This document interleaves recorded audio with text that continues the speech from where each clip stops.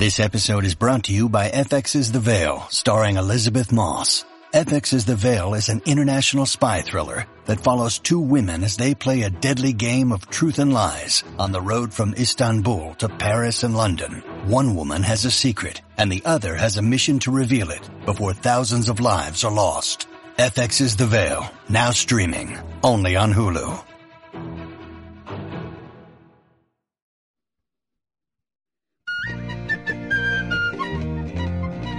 Oh, no one ever thinks about the crew below the decks. They're drinking and they're partying and having lots of sex.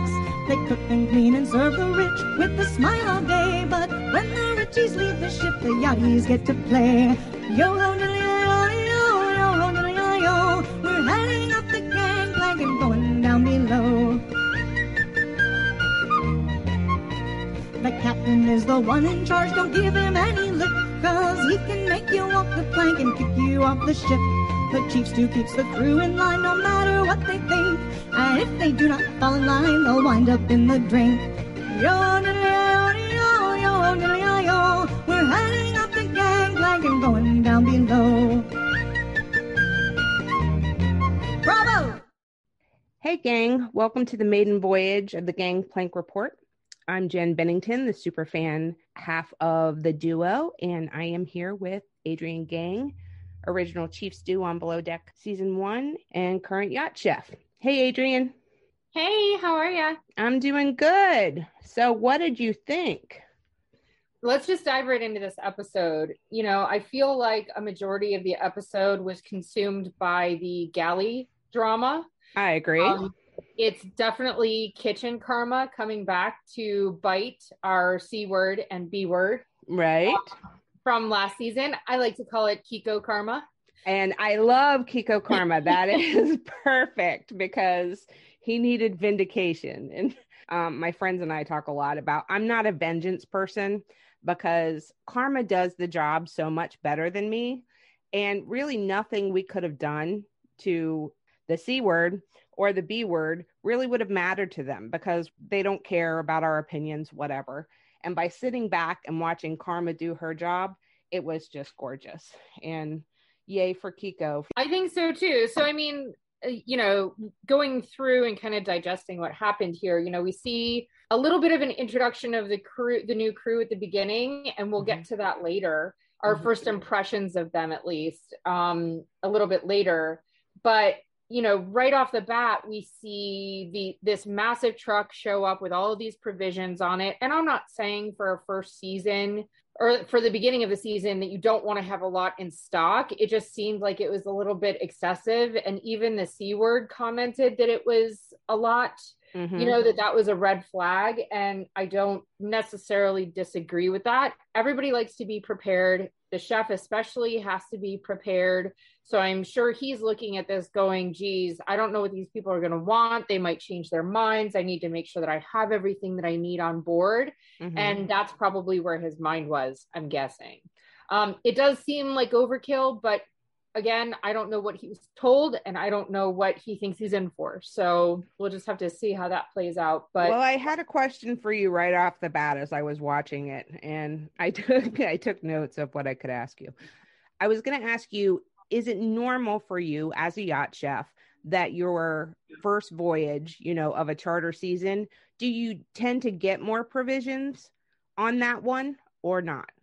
Absolutely. And that's because you don't know what kind of spices or oils or you don't know what all's on board or how long it's been there too. Because sometimes I get on boats and things are expired and I have to throw them away and start over. So in order to have a good baseline that you can use, especially like I said, spices and oils and vinegars and all that kind of stuff, you do overbuy at the beginning. So that you have what you need for the rest of the trip. And you can always buy more once you run out, but usually you have your go-tos that you buy for every trip, you know? Okay. So yeah, yes, you do buy more at the beginning. Okay. So they're unloading all of this chaos. Have you seen a boat set up like this before with all of those spiral staircase things where the kitchen's kind of divided?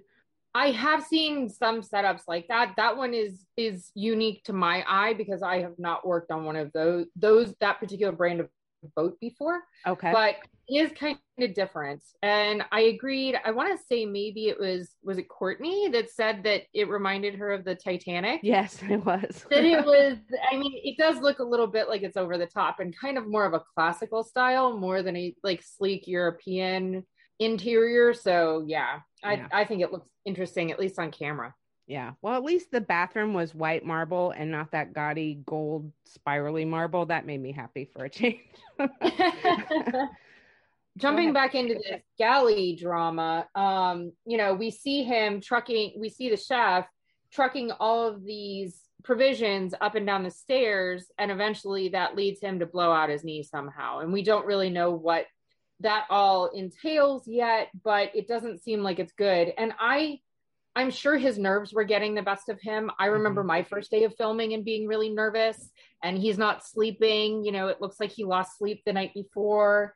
And now all of a sudden he's got a birthday party, bachelor and bachelorette party, and a wedding. Party and a wedding, all in one shot. And like usually they spread those out over individual trips, not all three in the same thing. Exactly. So that's a lot of pressure, especially food wise. We know how much traditionally the chefs on Below Deck love making wedding cakes and birthday cakes.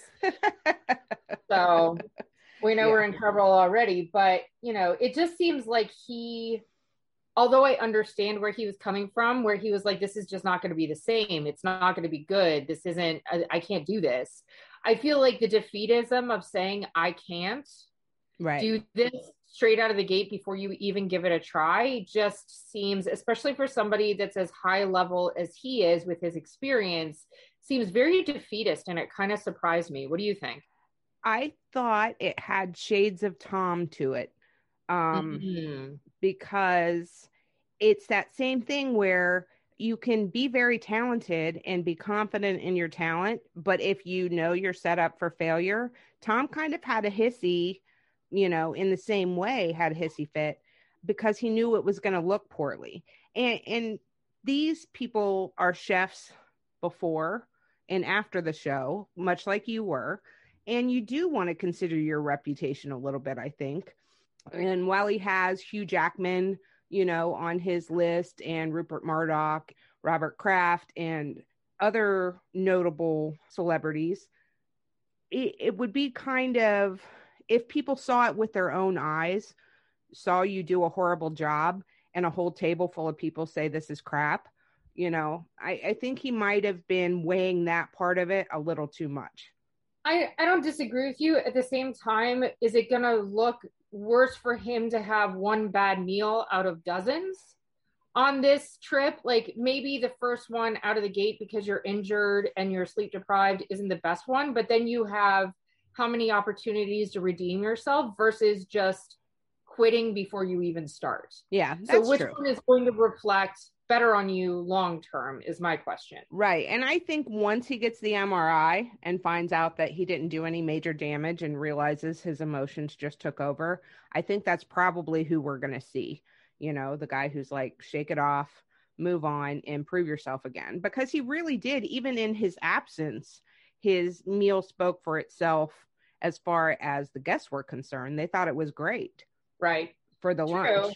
And here's this other thing, we went through this last OG season. Is the crew going to trust him to finish out the season without like handling him with kid gloves because they're worried this is an injury? It's different than just saying, screw off, I'm walking off the boat. But right.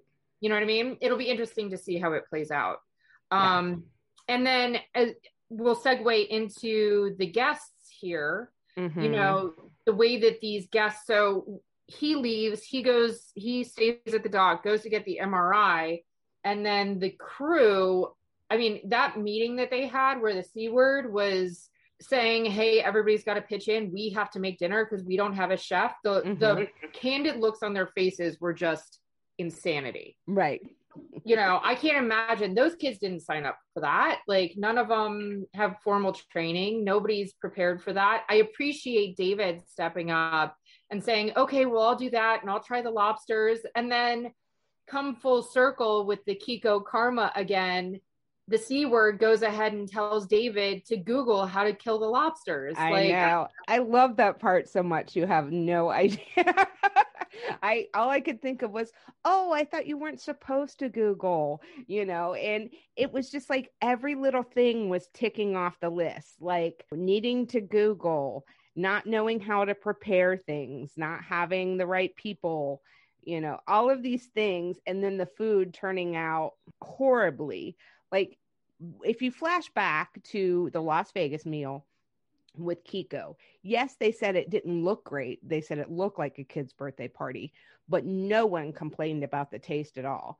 And there were people physically getting up to get sick, to go back to their cabins with this meal. So it's just nice, and it's Schadenfreude, I know, and we're supposed to be keeping it positive. But I have to say, this made it positive for me because it made me feel like, okay, we're getting some vindication out of the way early, so maybe we can just enjoy the rest of this season, and leave that behind us. Well, and you made an observation about the C word, kind of saying that she realized that last season was not a good season. Mm-hmm. She said she had regrets. I mean, that's the closest I've heard her come to an apology. And it's more than what we heard from the B word so far.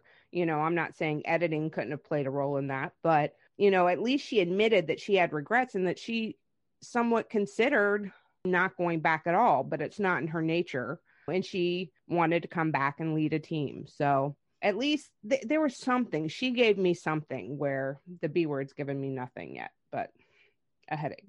Not shocked. Yeah. But, going back to these guests, they obviously come on this boat. They've more than likely seen previous seasons, so they have expectations of what this is going to be like. Mm-hmm. And the very first thing that happens is that the C word stops them in the middle of their boat tour and says, by the way, we don't have a chef.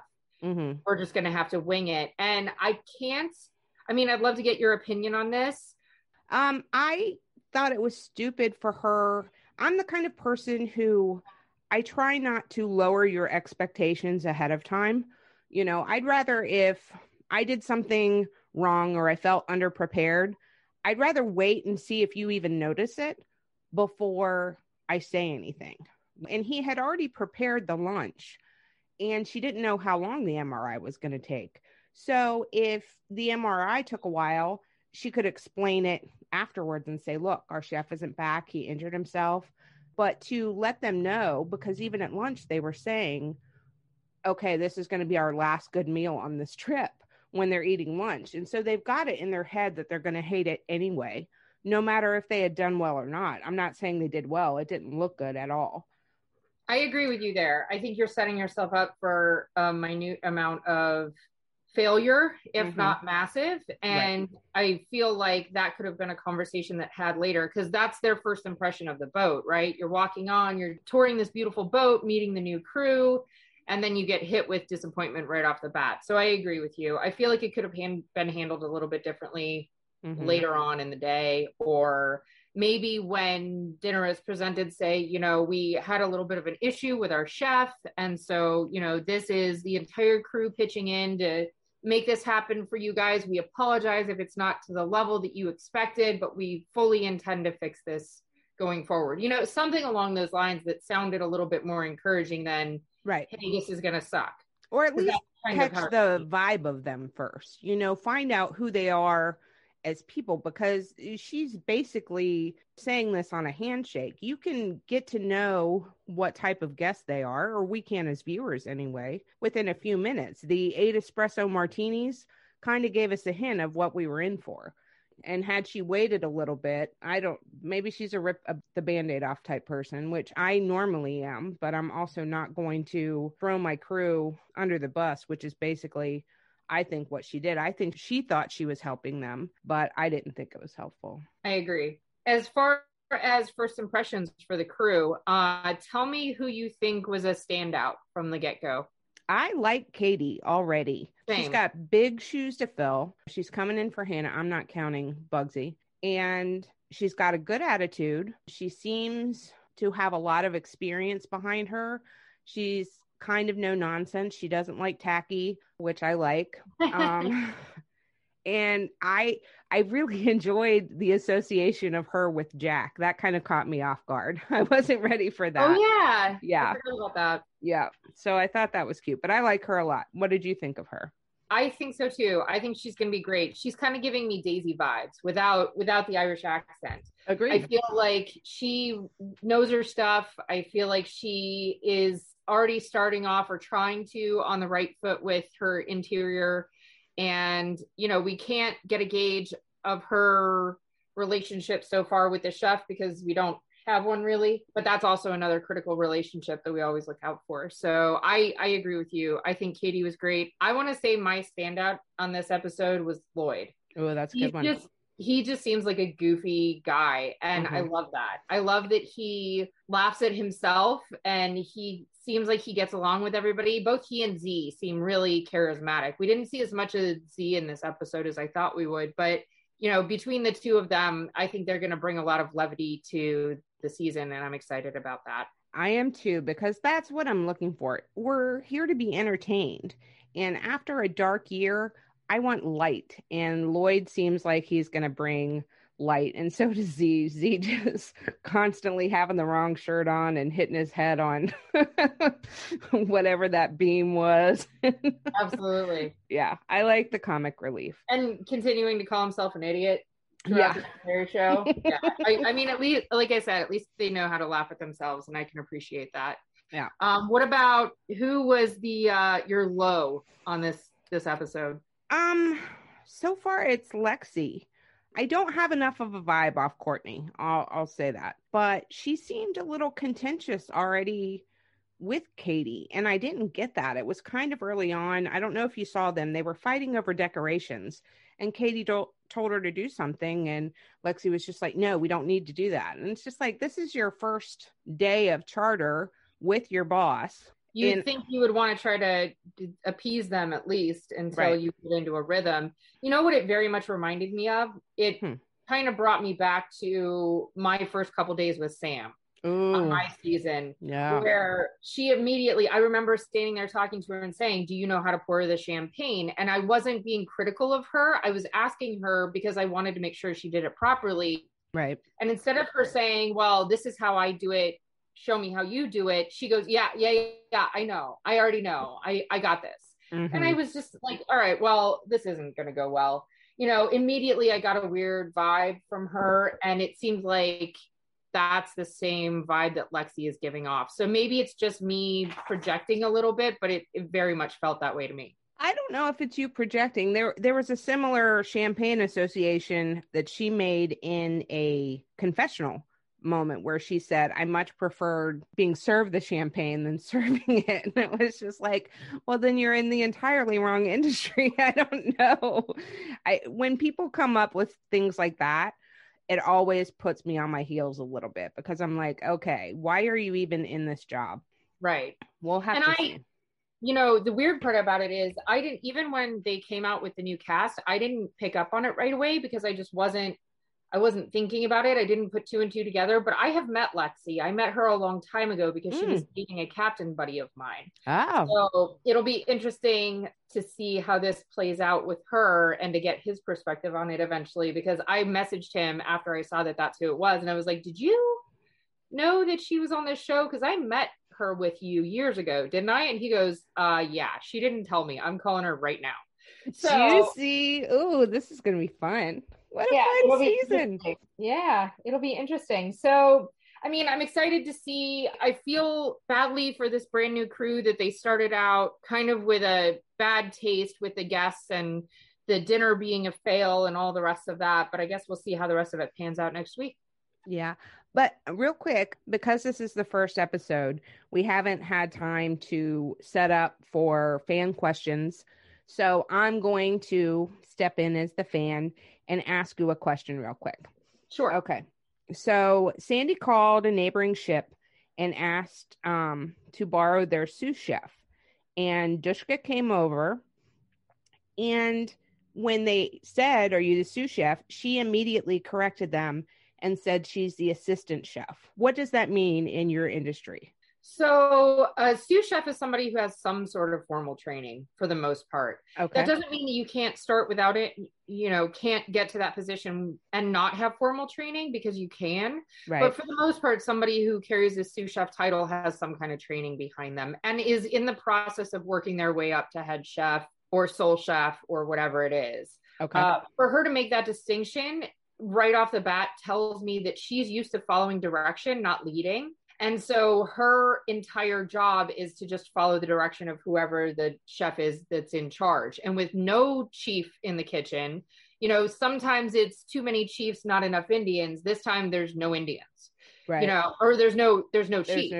Yeah. There's no chief. So, I mean, that's immediately that set the tone for me that she was going to be there just to do whatever they asked her to do, not to take the reins and do it herself, even if she has the experience to do it. And as it played out, we saw that she didn't have the experience. She had never cooked lobster before. How do you spend that much time in the Mediterranean and never cook lobster? Right. And even when it came, she said she can do meat. And when it came to the meat, she didn't even have any like oil in the pan.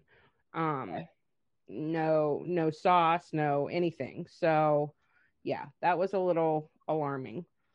Well, from going forward, let's talk about how people can submit fan questions. Absolutely. So there's a couple different ways that we can do that. You can submit them to us on our Gangplank Report Twitter account. We also have gangplankreport@gmail.com. And there's always voice memos that you can leave us. So we can include them in our podcasts. Right. And we also have an Instagram account now, which is also Gangplank Report. So I'm very excited that we have all those avenues for people to reach out to us. Please follow us on social media. We'll be posting updates and little tidbits throughout the week, and obviously all of our links for our podcasts. Absolutely. We've already done an interview that will be airing at the end of the week with us. I won't give it away, but we have a super fan interview coming up in our bonus episode this week. So we really do want to engage. So please feel free, send us questions. Absolutely. We very much appreciate you guys joining us this week. We look forward to next week and also our super fans interview coming out this week. So please have a safe week, and we will see you guys next week. Bye, guys. Special thanks to our friends who help us create Gangplank Report. Down Under original music and lyrics by Angel Tweeter Frail and Terry Abbott. Performed by Lorelei of Florida. Production assistance by Michael Castaneda. Cast off, me hearties.